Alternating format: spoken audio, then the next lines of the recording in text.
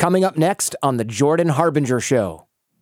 Affluent societies don't produce communities that need the individual for anything. That great human capacity for serving the group goes unused in affluent society. Well, just bomb it for a while, and all of a sudden that quality becomes important again, and people suddenly feel like it was the most meaningful time in their lives. Welcome to the show. I'm Jordan Harbinger. On The Jordan Harbinger Show, we decode the stories, secrets, and skills of the world's most fascinating people. We have in-depth conversations with scientists and entrepreneurs, spies and psychologists, even the occasional Fortune 500 CEO, national security advisor, undercover agent, or former jihadi. And each episode turns our guests' wisdom into practical advice that you can use to build a deeper understanding of how the world works and become a better thinker.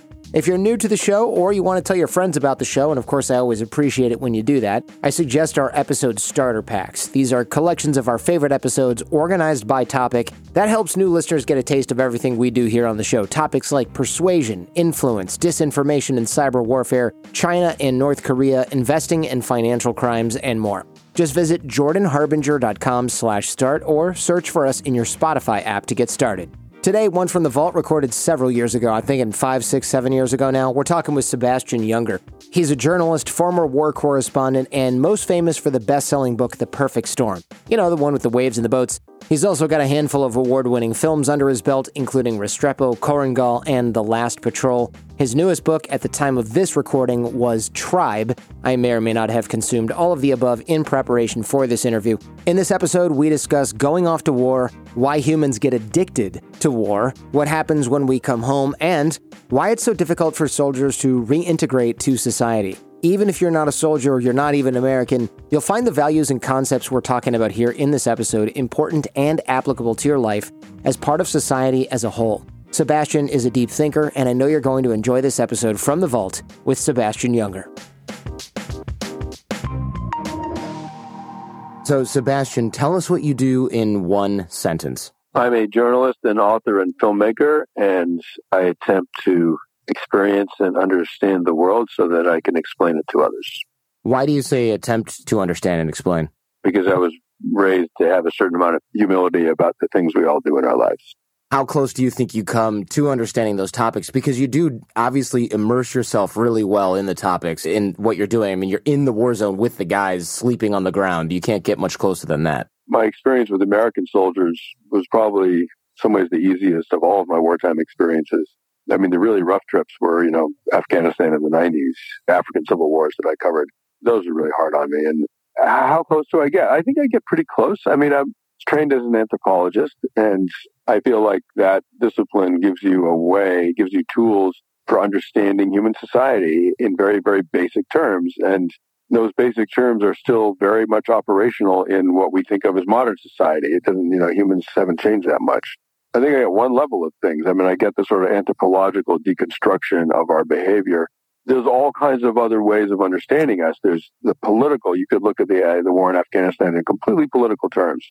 I don't, but other people do, as they should. It's important. You could look at it in historical terms, strategic terms, whatever. What I choose to do is understand things anthropologically so that we can understand the human behaviors that might otherwise not really make sense.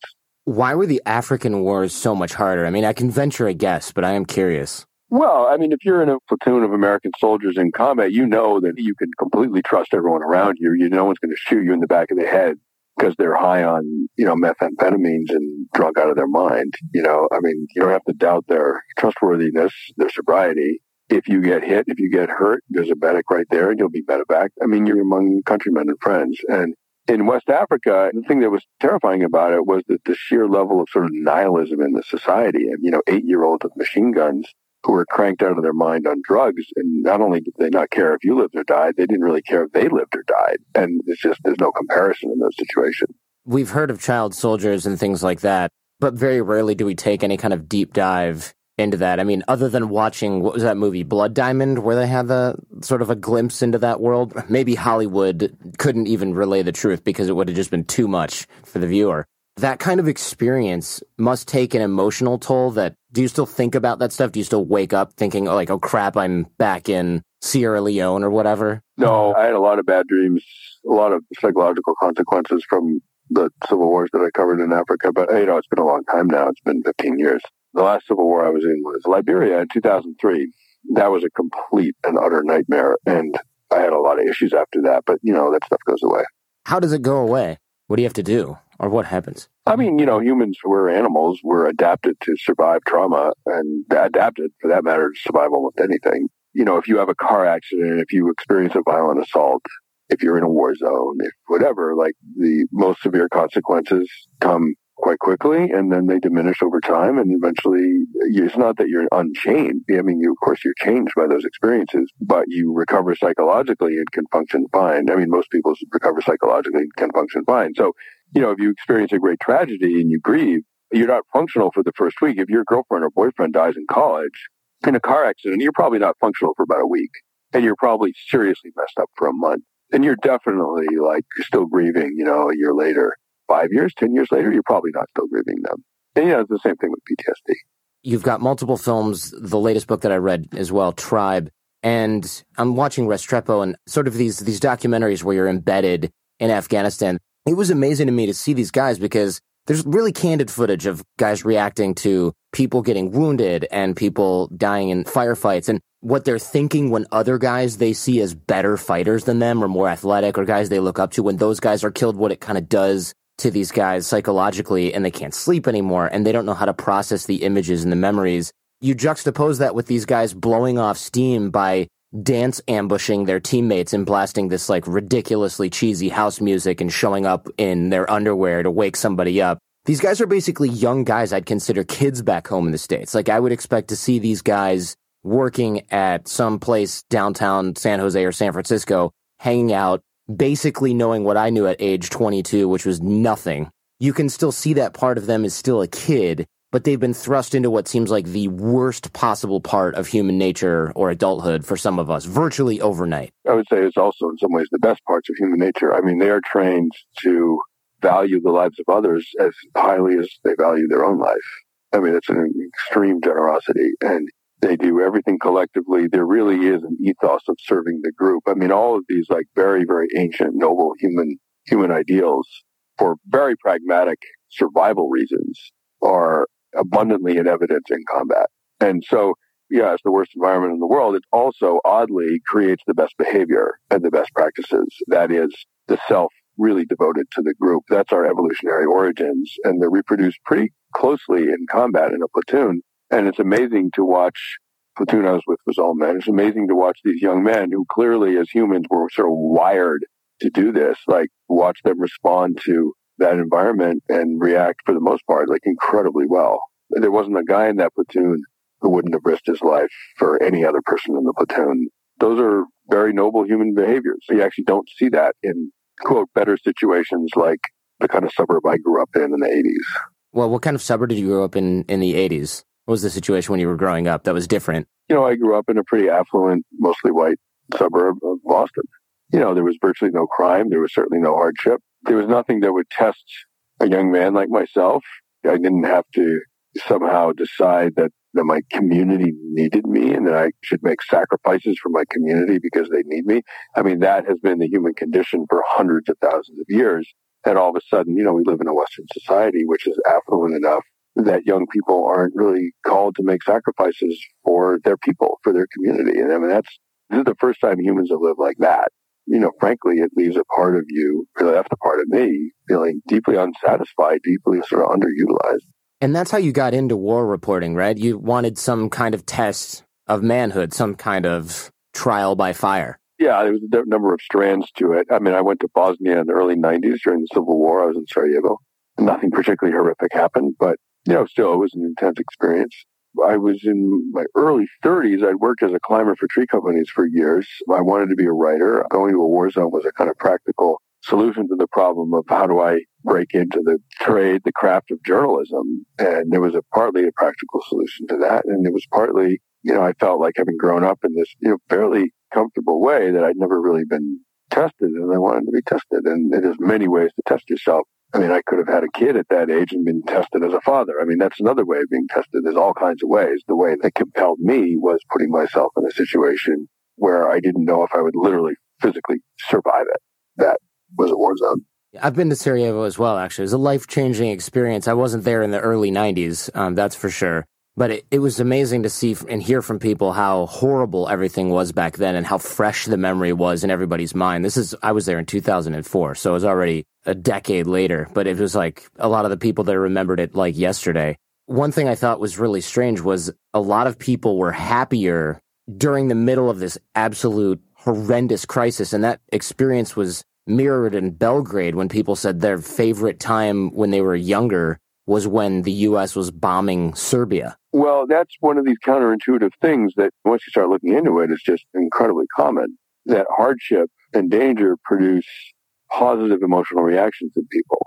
If you think about it in evolutionary terms, it couldn't be otherwise. I mean, if hardship and danger produced bad human behaviors, produced selfishness, produced people just looking out for themselves, not taking care of the group, if it produced those kinds of antisocial behaviors, the human race wouldn't survive. We evolved in a very, very dangerous environment.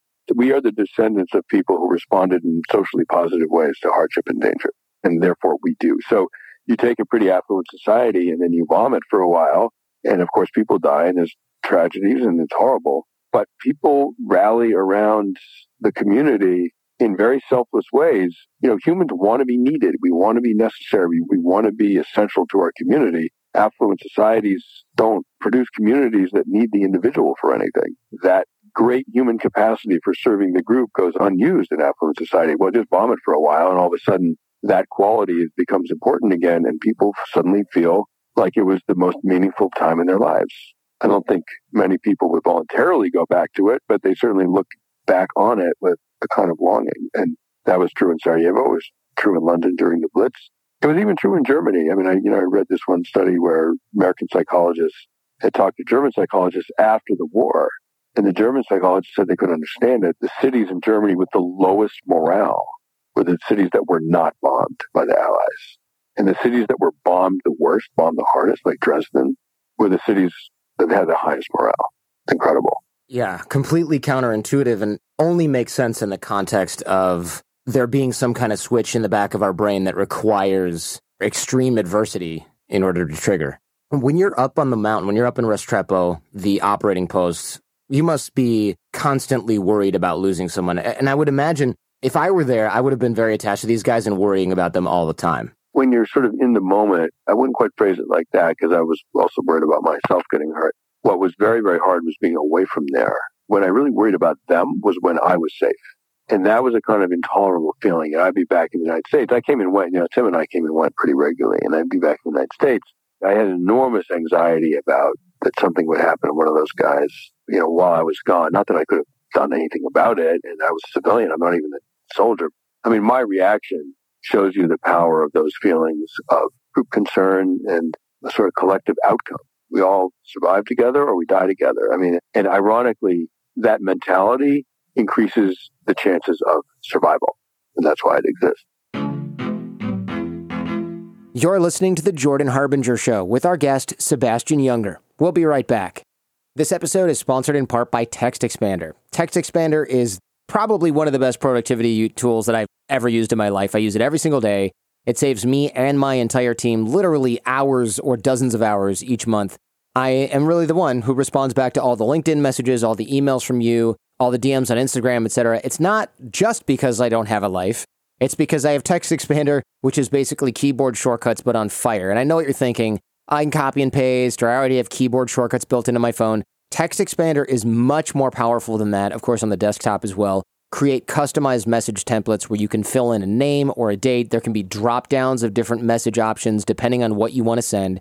TextExpander is really smart. It'll also suggest snippets based on your typing. So if you type the same thing over and over, it's like, hey, you might want to make this a snippet so that the current date is just FD, or that the word right with a question mark after it is just the letter R typed twice in a row. This is really just the tip of the iceberg. Try it out for free. Let me know how much time it saves you. A few of you wrote in and told me you implemented it at work for your entire team as well. Love to hear that. And when you're ready to sign up, get 20% off your first year at textexpander.com/Jordan. Go to textexpander.com/Jordan to learn more about TextExpander.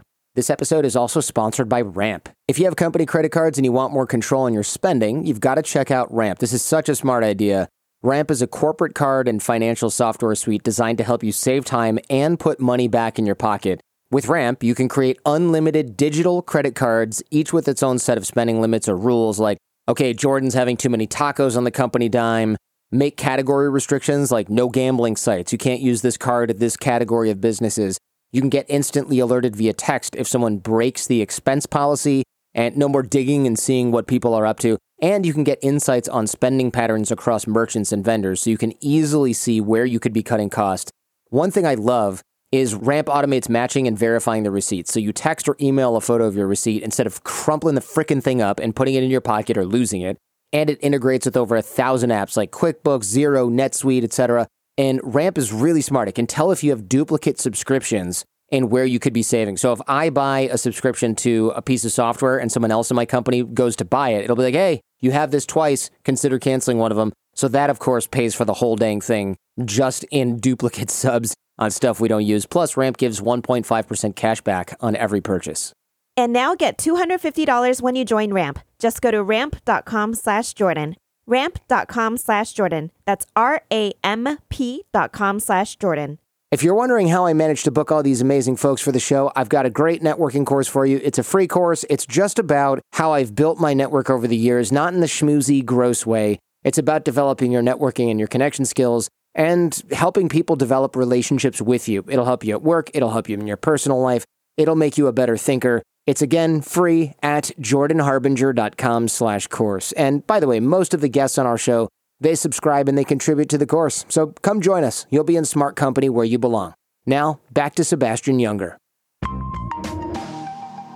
I can see that. I mean, even while watching and hearing the guys talk, me and Jen, I was watching this with my girlfriend, she would say something like, I really hope that guy's alive at the end of this. And I'm thinking, I hope they're all alive at the end of this, because you find yourself even just by virtue of watching it through the screen, you feel a little tiny percentage of that adversity when the bullets are flying in and the guys are firing back. And then they're talking about, yeah, when we go home, we're going to visit this guy. And she's like, oh my God, if he dies, I can't handle it. And I'm thinking, it's just like, I don't want to see anything happen. And so when you're there, it's got to just be that much more intense. Although, yeah, at that point, you're also worried about yourself getting something taken off. I think you're right. When you're safe and you know that you're safe, it's harder to see that happen among other people. And that might explain the low morale among the German cities that were outside the war. Well, I found this amazing study from Ireland. An Irish psychologist was looking at depression rates within Irish society during what were called the Troubles, this 1969-70 riots in Belfast, Northern Ireland.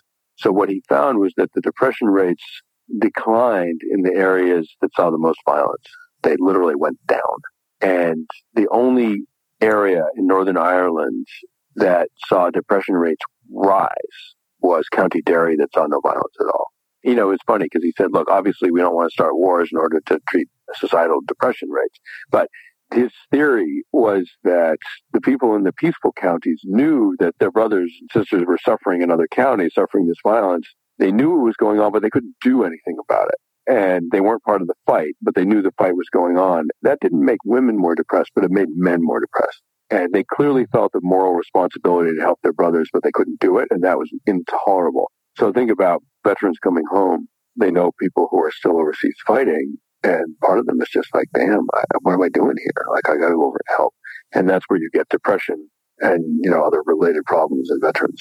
We spoke to Dan Harris, who wrote a book called 10% Happier, and he's a Nightline guy on ABC. And he had covered Afghanistan, a little bit of Iraq, I think, as well. And the guys in Restrepo as well were talking about the high of gunfights, and they're on constant patrols where they're in firefights daily. And Dan Harris had mentioned that when he was there, he didn't realize it, but when he got home, he also felt like not only did he have some sort of obligation for the people that he was around, but there's a certain high that comes with being in a war zone. It's probably part adrenaline and probably a mix of all kinds of different things, from oxytocin to adrenaline and fight or flight. And he ended up self-medicating when he got back to the United States because he was hooked on different feelings that were not present in Western civilization, where you can order a pizza with your phone without even making a phone call. Yeah, I mean, I should say that there are situations, firemen and firehouses get a lot of what happens in combat. The very intense bonding, the group affiliation, and of course the adrenaline of fighting an enemy that could kill you.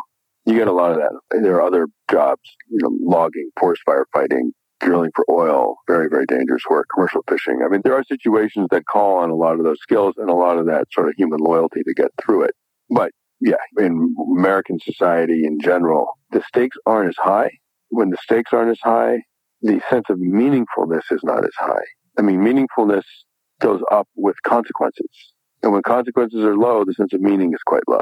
And we like meaningfulness. We'll actually risk our lives in order to achieve a sense of meaningfulness in our lives. I mean, it's amazing. Clearly, that sense of meaning and purpose and belonging to a group were absolutely vital in our human evolution because we will literally risk our lives in order to have those feelings. And modern society is blessed in many ways. And, one of the ways in which it's blessed is that it's not life and death stakes at every moment as you're walking down the street, usually. We have safety. We have a certain amount of comfort and material security. But there is a downside to that. And the downside is that there's less of a sense of meaning. And it's not patriotic, right? I noticed that they weren't fighting for patriotism necessarily. Maybe that's what got them to join up, but they were all fighting for each other. The guys were bleeding and they're missing limbs or whatever, and they're asking, is this guy okay? Is that guy okay? Where's this guy? Where's this other guy? Oh, he's back there. Oh, okay. It's like they're not even concerned as much with themselves. Is that training, or is that just what happens when you spend tons of time with people or fight next to them in situations like this? I mean, you can't train someone to value another person's life over their own. You can't train, say, a parent, a mother, to be more worried about their child's life than their own life. That's evolutionary wiring. Interestingly, when you have a group of people that feel that way about each other, that unit is more effective in combat than a group of people that don't feel that way about each other. And as a result, their chances of survival go up. Individually, their chances of survival go up because they are prepared to risk their life or sacrifice their life for other people. That makes them tactically more effective. And then all of their chances of survival go up. And I mean, it's a really sort of strange irony. If you're in a unit where everyone's just trying to save their own ass in combat, everybody dies. I mean, that's the irony of like trying to save yourself, like, and only yourself as everybody dies in combat. Obviously the human virtues of generosity and altruism and heroism and courage, I mean, we venerate those ideals, those behaviors, precisely because they had enormous survival value in our evolution. When you're filming this, are you filming the entire time? I mean, are you filming like all day, every day? Well, yeah, we filmed every day. We didn't produce 24 hours of footage per day. I mean, we were being a little bit selective, but yeah. My video camera never left my shoulder. You're not armed at all when you're up there, or are you kind of like, all right, look, I need to have something in case... Anything that happens to me is going to be happening to the whole platoon. I'm not in any kind of individual situation ever. No, I wasn't armed. I mean, there's an ethical problem, but also you're just not contributing to the group safety unless you've been trained. It's like trying to help out the New England Patriots, like on the football pitch, right? Okay, you got one more guy on the field. You're really going to help? No, probably not. Unless you know what you're doing, unless you've been trained with that team. Well, that's the same with a platoon in combat. You have to know what you're doing. If someone needs you to carry a can of ammo across the outpost because they're running low on 240 ammo, but the monkey could do that. I mean, that's not really participating in group defense. Why is it hard for guys to come back from war? Why are we developing disorders and things like that when we come home? Well, it's hard for civilians, too. And again, going back to Sarajevo, as you said, and as I encountered in Sarajevo, a lot of people missed the war. A lot of people in London missed the Blitz.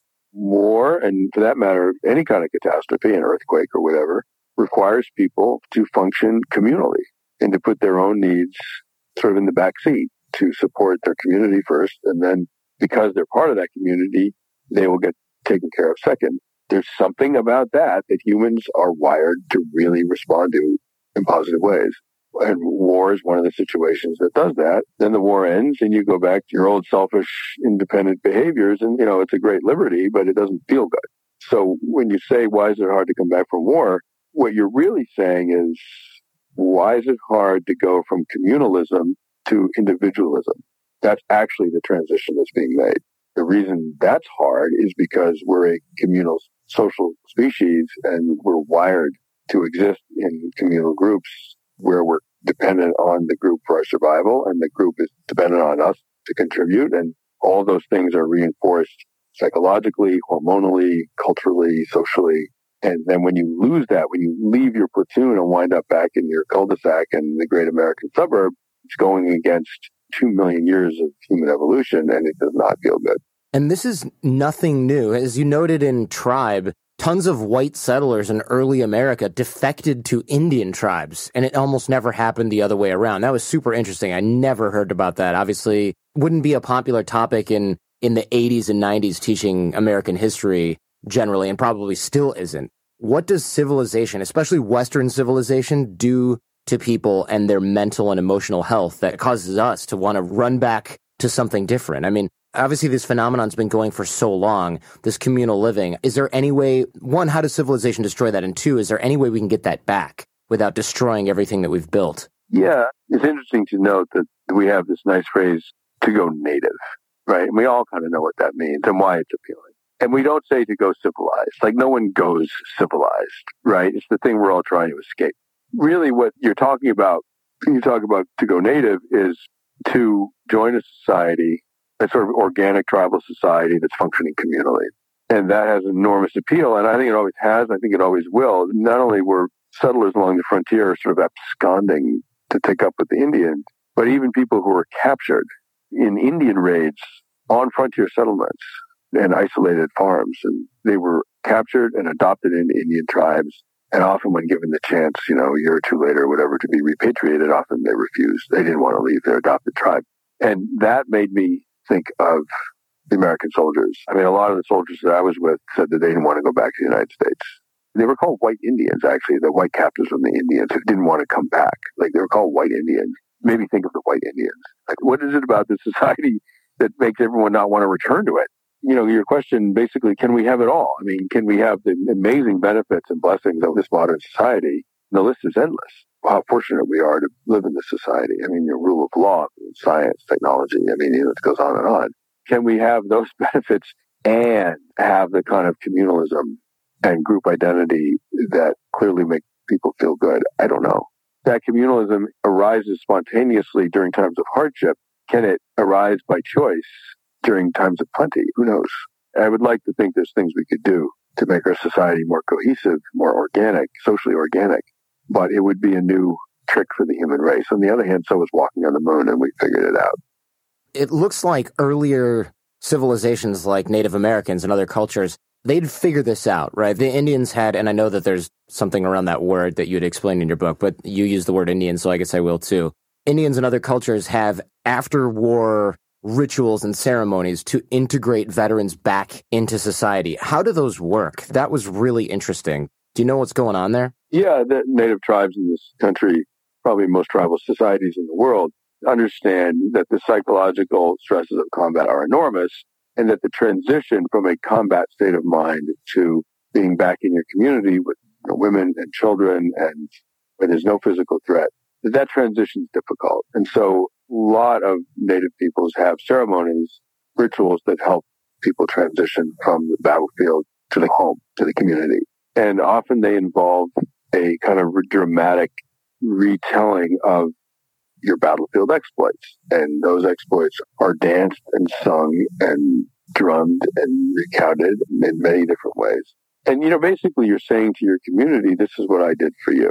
This is what a badass I am. This is how close I came to almost getting killed, but we beat the enemy. And here we are back victorious, and we lost some of our brothers, and we're going to mourn them. And then we're going to go out again and take revenge on the tribe that killed our brothers. And I remember when I was at Restrepo, it wasn't my trip.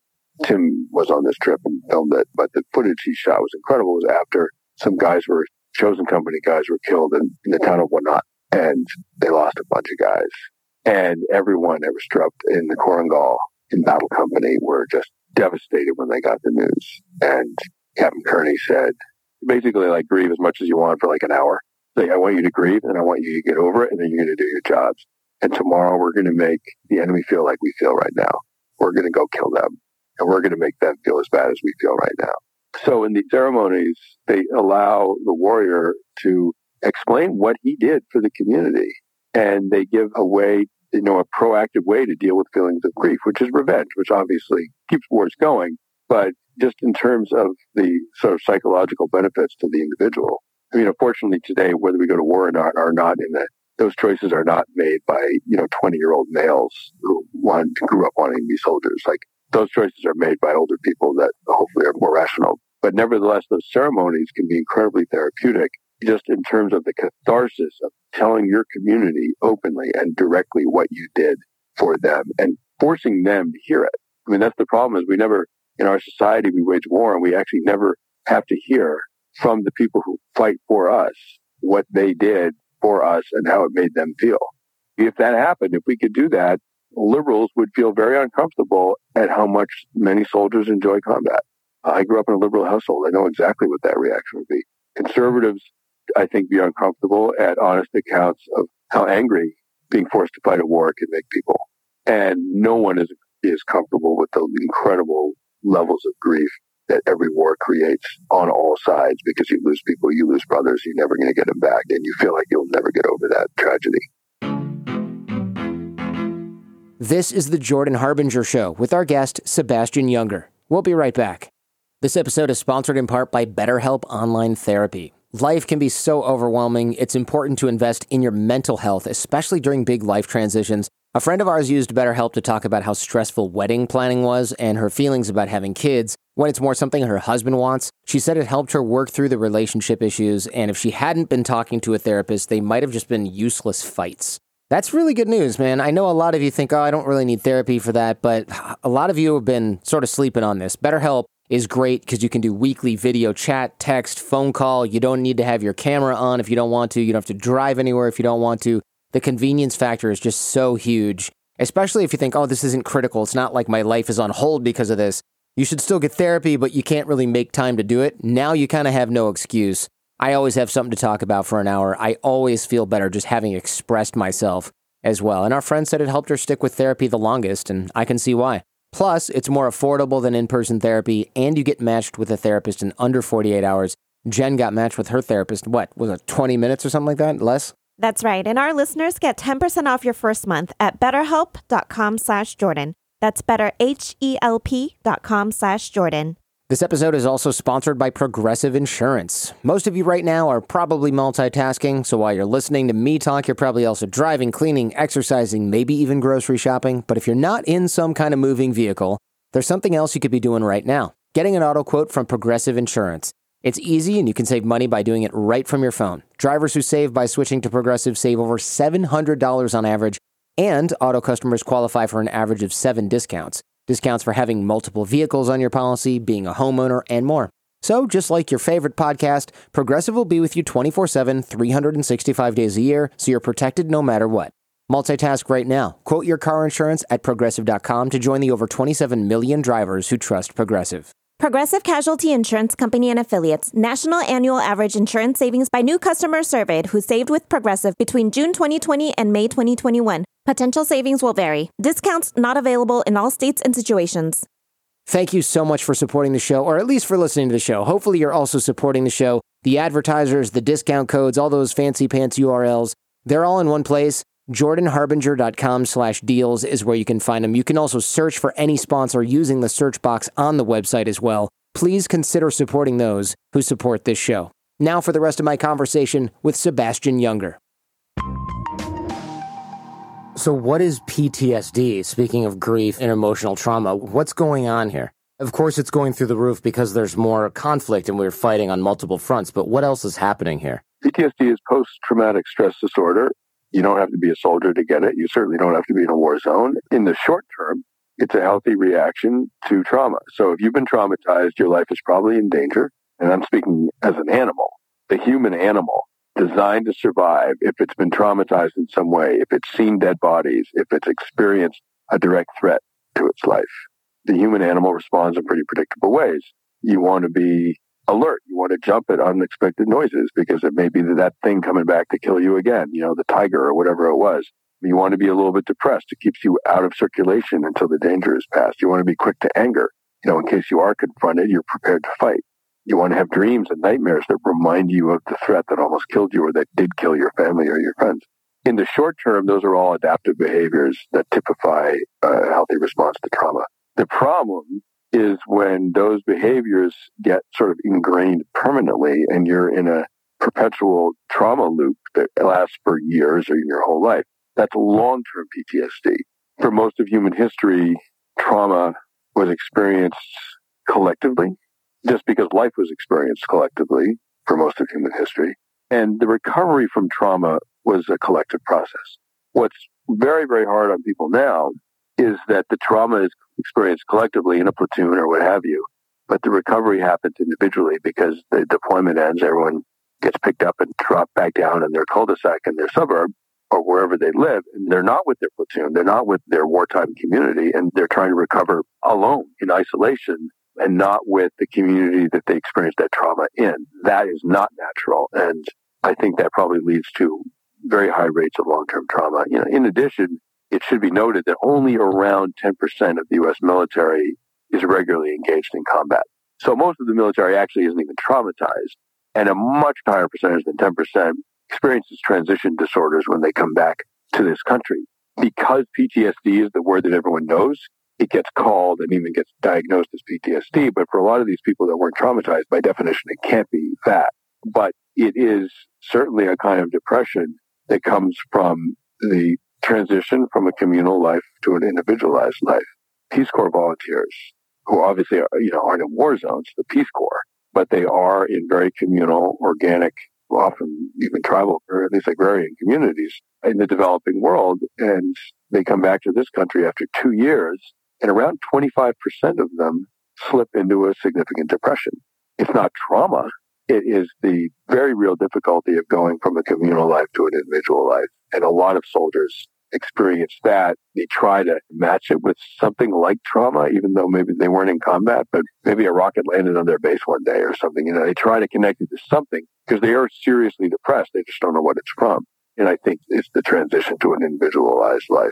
So it's almost like our Western view of PTSD as some kind of individual disorder based on trauma. Looking at it like that prohibits or basically prevents successful reintegration of veterans into our society because we look at it totally wrong. We're not even addressing the right problem. We're looking for a cause that trying to attribute that to something that wasn't necessarily there, the trauma, instead of saying, hey, the problem is this communal living thing. They say, well, all right, let's see where the trauma is. Well, there really wasn't that much. Well, I guess you probably kind of don't have that, or maybe you feel like you shouldn't have that because you weren't in combat. So now you're in limbo. All you know is you feel awful. And there's no real explanation for it. Well, yeah, there's two things. If you really, truly were traumatized, and plenty of soldiers were, you will recover more quickly and more successfully in a group situation rather than as an individual. And they've done experiments with rats.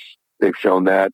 They've looked at child soldiers in Nepal who return to different kinds of villages. Some are socially stratified, some are not. The ones that return to the unstratified, cohesive villages recover much, much more quickly than the others. So there's a lot of data that if you're traumatized and you remain or you return to a communal existence, a group existence, that you recover more successfully. So the first part of it is if you truly were traumatized in combat, if you're in the 10% that saw a lot of combat and you return home all messed up, if you return to a more communal situation, you're going to recover more successfully more quickly. But then there's a lot of people who were never traumatized at all, but they're experiencing a very real psychological struggle when they come home and they don't know why, right? They're like, well, I was a cook on a big base. I didn't fight. I never fired my weapon. Like, what the hell? Why am I so messed up here? Well, it's possible that but they're not experiencing PTSD, the T meaning trauma. They weren't traumatized. They're not experiencing that. What they're experiencing is the difficulties of transitioning from communal life to a solitary, individualized life. That doesn't have a diagnosis. I mean, there is no diagnostic term for that. But we have the word PTSD. It gets sort of channeled through the paradigm of trauma, even if the trauma isn't necessarily there. What can I do if I'm listening to this right now and I'm a veteran and I've come back and I realize I feel like I'm in limbo, I feel terrible, or somebody close to me is? What recommendations can you give? I mean, I realize you're not a physician or a therapist, but what have you seen that's effective or even the beginning of effective to somebody who is affected by PTSD or whatever? Depression, PTSD, a lot of disorder, not borderline so much, but there's a lot of mental health issues that are, really respond to counseling, to talk therapy. And there's a lot of techniques, therapeutic techniques for helping people who have survived trauma. And again, and not just soldiers. I mean, we keep thinking PTSD is something that soldiers get. Like, life is traumatic. I mean, people have car accidents. They survive assaults. They have children who get cancer. Life sucks for a lot of people. For everybody, eventually, life's going to suck. And there's real trauma. We're really talking about all of us. I mean, we don't want to create a special case for soldiers as if they're the only people who get traumatized. So broadly speaking, like, the more you are part of a vibrant, connected community that needs you and you need them in order to literally survive physically. Like the more you're part of that kind of community, the better off you're going to do psychologically in all kinds of ways, not just from recovering from trauma. Women are way less likely to experience postpartum depression, for example. So that's just a healthful, good human thing, no matter what, no matter who you are. What I would say is whether you were traumatized or not, whether you're a soldier or not, if you're a human being and you've gone through a certain amount of rough stuff, as we all eventually will, the more you're part of a connected communal situation, the better off you're probably going to be. There are a lot of therapeutic techniques for helping people who have experienced like real trauma. Thanks so much for this. I really appreciate it. And is there anything else that I haven't asked you that you want to make sure you deliver? You know, one thing that I say to people when I talk to them is, we've lost a lot of our communal connection in our neighborhoods. Soldiers come back and they struggle, to reintegrate into a society that's just not connected. There's nothing to reintegrate into. That's all true, I think, and explains a certain amount of stuff. But in addition, one can get a sense of community from one's nation. I mean, it's different. We humans, didn't used to live in groups of 300 million. We're attempting it now. You can get a certain amount of solidarity going in very large groups if you think about them in the right way. And I think one of the psychological ills of the time that I think is probably affecting soldiers quite a lot is this new idea, and you hear it in the political discourse, this new idea that somehow we're not all part of one nation, that there are groups of people who are somehow lesser or somehow exploiting other people. I remind people, just in basic human terms, when you talk with contempt, when you have very, very powerful people who are, basically running our lives, and they talk with contempt about other people inside the wire, as it were. Imagine we're all soldiers. Like, you would never talk with contempt about someone inside the wire that you may depend on for your life. When you have very powerful people in this country that do that in their political discourse, they are creating the idea that it actually isn't one unified country, that there are antithetical interests competing within the same country, and only one person is going to emerge the winner. And that's psychologically a very, very difficult place to be. And I think it's hard on soldiers. I think it's hard on all of us. Frankly, honestly, personally, I think that kind of rhetoric is a threat to our democracy in a way that, Al-Qaeda and ISIS just never will be. I mean, democracy is messy. It should be messy. That's one of the things that's very rich and amazing about it. And there's going to be a lot of conflict and disagreement and argument and differences of opinion and all that stuff. It's all great for democracy. It's great for society. It's human. But having contempt, like derision and mockery and contempt for someone inside the wire, inside the tribe, is a very, very dangerous thing to do. Honestly, I think it can be stopped. I mean, 50 years ago, racism in public speech happened all the time. I mean, soldiers came back from World War II, African-American soldiers and white American soldiers who fought side by side on the battlefields of Europe and South Pacific. And they came back to a country where in many states, they could not sit side by side at a lunch counter together. Imagine what that felt like. And within the lifetime of some of those men, they saw an African-American president. Like, things can change. And that kind of really revolting public racist speech, it's still protected under the First Amendment. It's still protected under freedom of speech, as it should be. But there are such severe social sanctions against it that basically no politician, no powerful person, no matter how racist they are, really dares say that kind of thing in public. Using contempt against your fellow citizens, against your president, against your government, that also protected by free speech, of course, but it could be seen as so antithetical to American interests that it's basically prohibited. Prohibited meaning that there are severe consequences for doing it, and no one who wants to be elected to public office does it because they'll get spanked, basically, spanked at the polling booth. So I think there's a way, it's our decision, we, the people of this country, if we don't want to have our political leaders talking with that incredible disrespect about people we elected to office, about our own fellow Americans in this country. If we don't want that, we don't have to accept it. And if we want to see our fellow Americans in that light, well, maybe we're not one nation. Maybe we're actually several nations, and we should just get down to business and make that happen. But if we're going to stay one nation, you better start acting that way. We better start acting that way. It's within the power of we, the people, to enforce that on our political and our cultural leaders. Sebastian, thank you so much. Now, I've got some thoughts on this episode, but before we get into that, here's what you should check out next on The Jordan Harbinger Show. I went to LA and needed to get the first job that I could and got hired by this guy who was a pretty demanding boss. I was his personal assistant. He said, I need you to serve drinks at my poker game. So I'm like, okay, great. And I bring my playlist and my cheese plate, and I'm thinking, the players are going to be these overgrown frat boys. But then Ben Affleck walks in the room, and Leo DiCaprio, and a politician that was very well recognized, and heads of studios, heads of banks. And all of a sudden I had this light bulb moment that poker's my Trojan horse. I just need to control and have power over this game because it has this incredible hold over these people. Why do these guys, with their access to anyone and anything, come to this dingy basement to play this game? What is the most money you've seen someone lose in one night? $100 million. How did the mob get involved?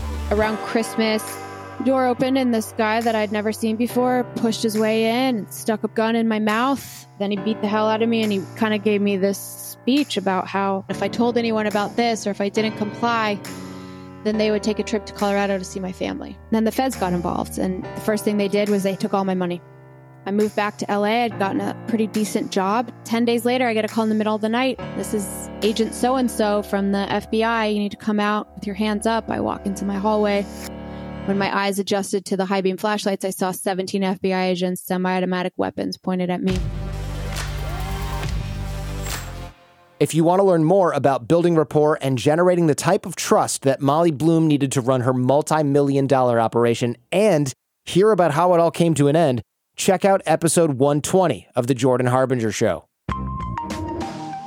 I love the ideas behind community and integration. I really do feel like we've moved well away from that, even over my short lifetime.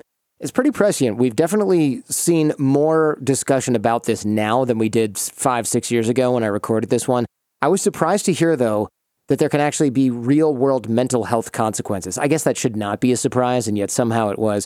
It also doesn't surprise me that this is part of a problem that soldiers are facing reintegrating back into our society. A society which doesn't understand, maybe doesn't want to understand, and in fact profoundly misunderstands these soldiers' experiences. So hopefully, if you're a soldier, you found some value here. And if you're not, you found some concepts here that you can use to improve the way you treat other people and even the way you treat yourself.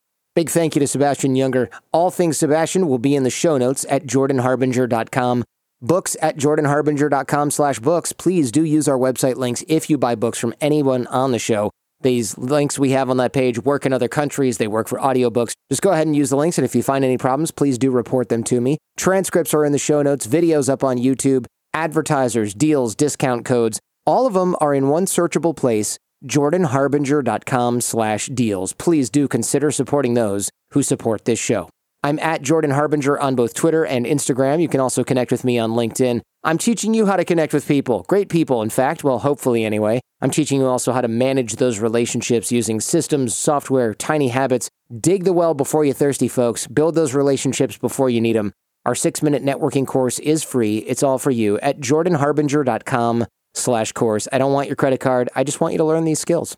This show is created in association with Podcast One. My team is Jen Harbinger, Jace Sanderson, Robert Fogarty, Millie Ocampo, Ian Baird, Josh Ballard, and Gabriel Mizrahi. Remember, we rise by lifting others. The fee for this show is that you share it with friends when you find something useful or interesting. If you know somebody who would benefit from this particular episode, somebody who's returning from war, feeling a little bit on the outs, go ahead and share this episode with them.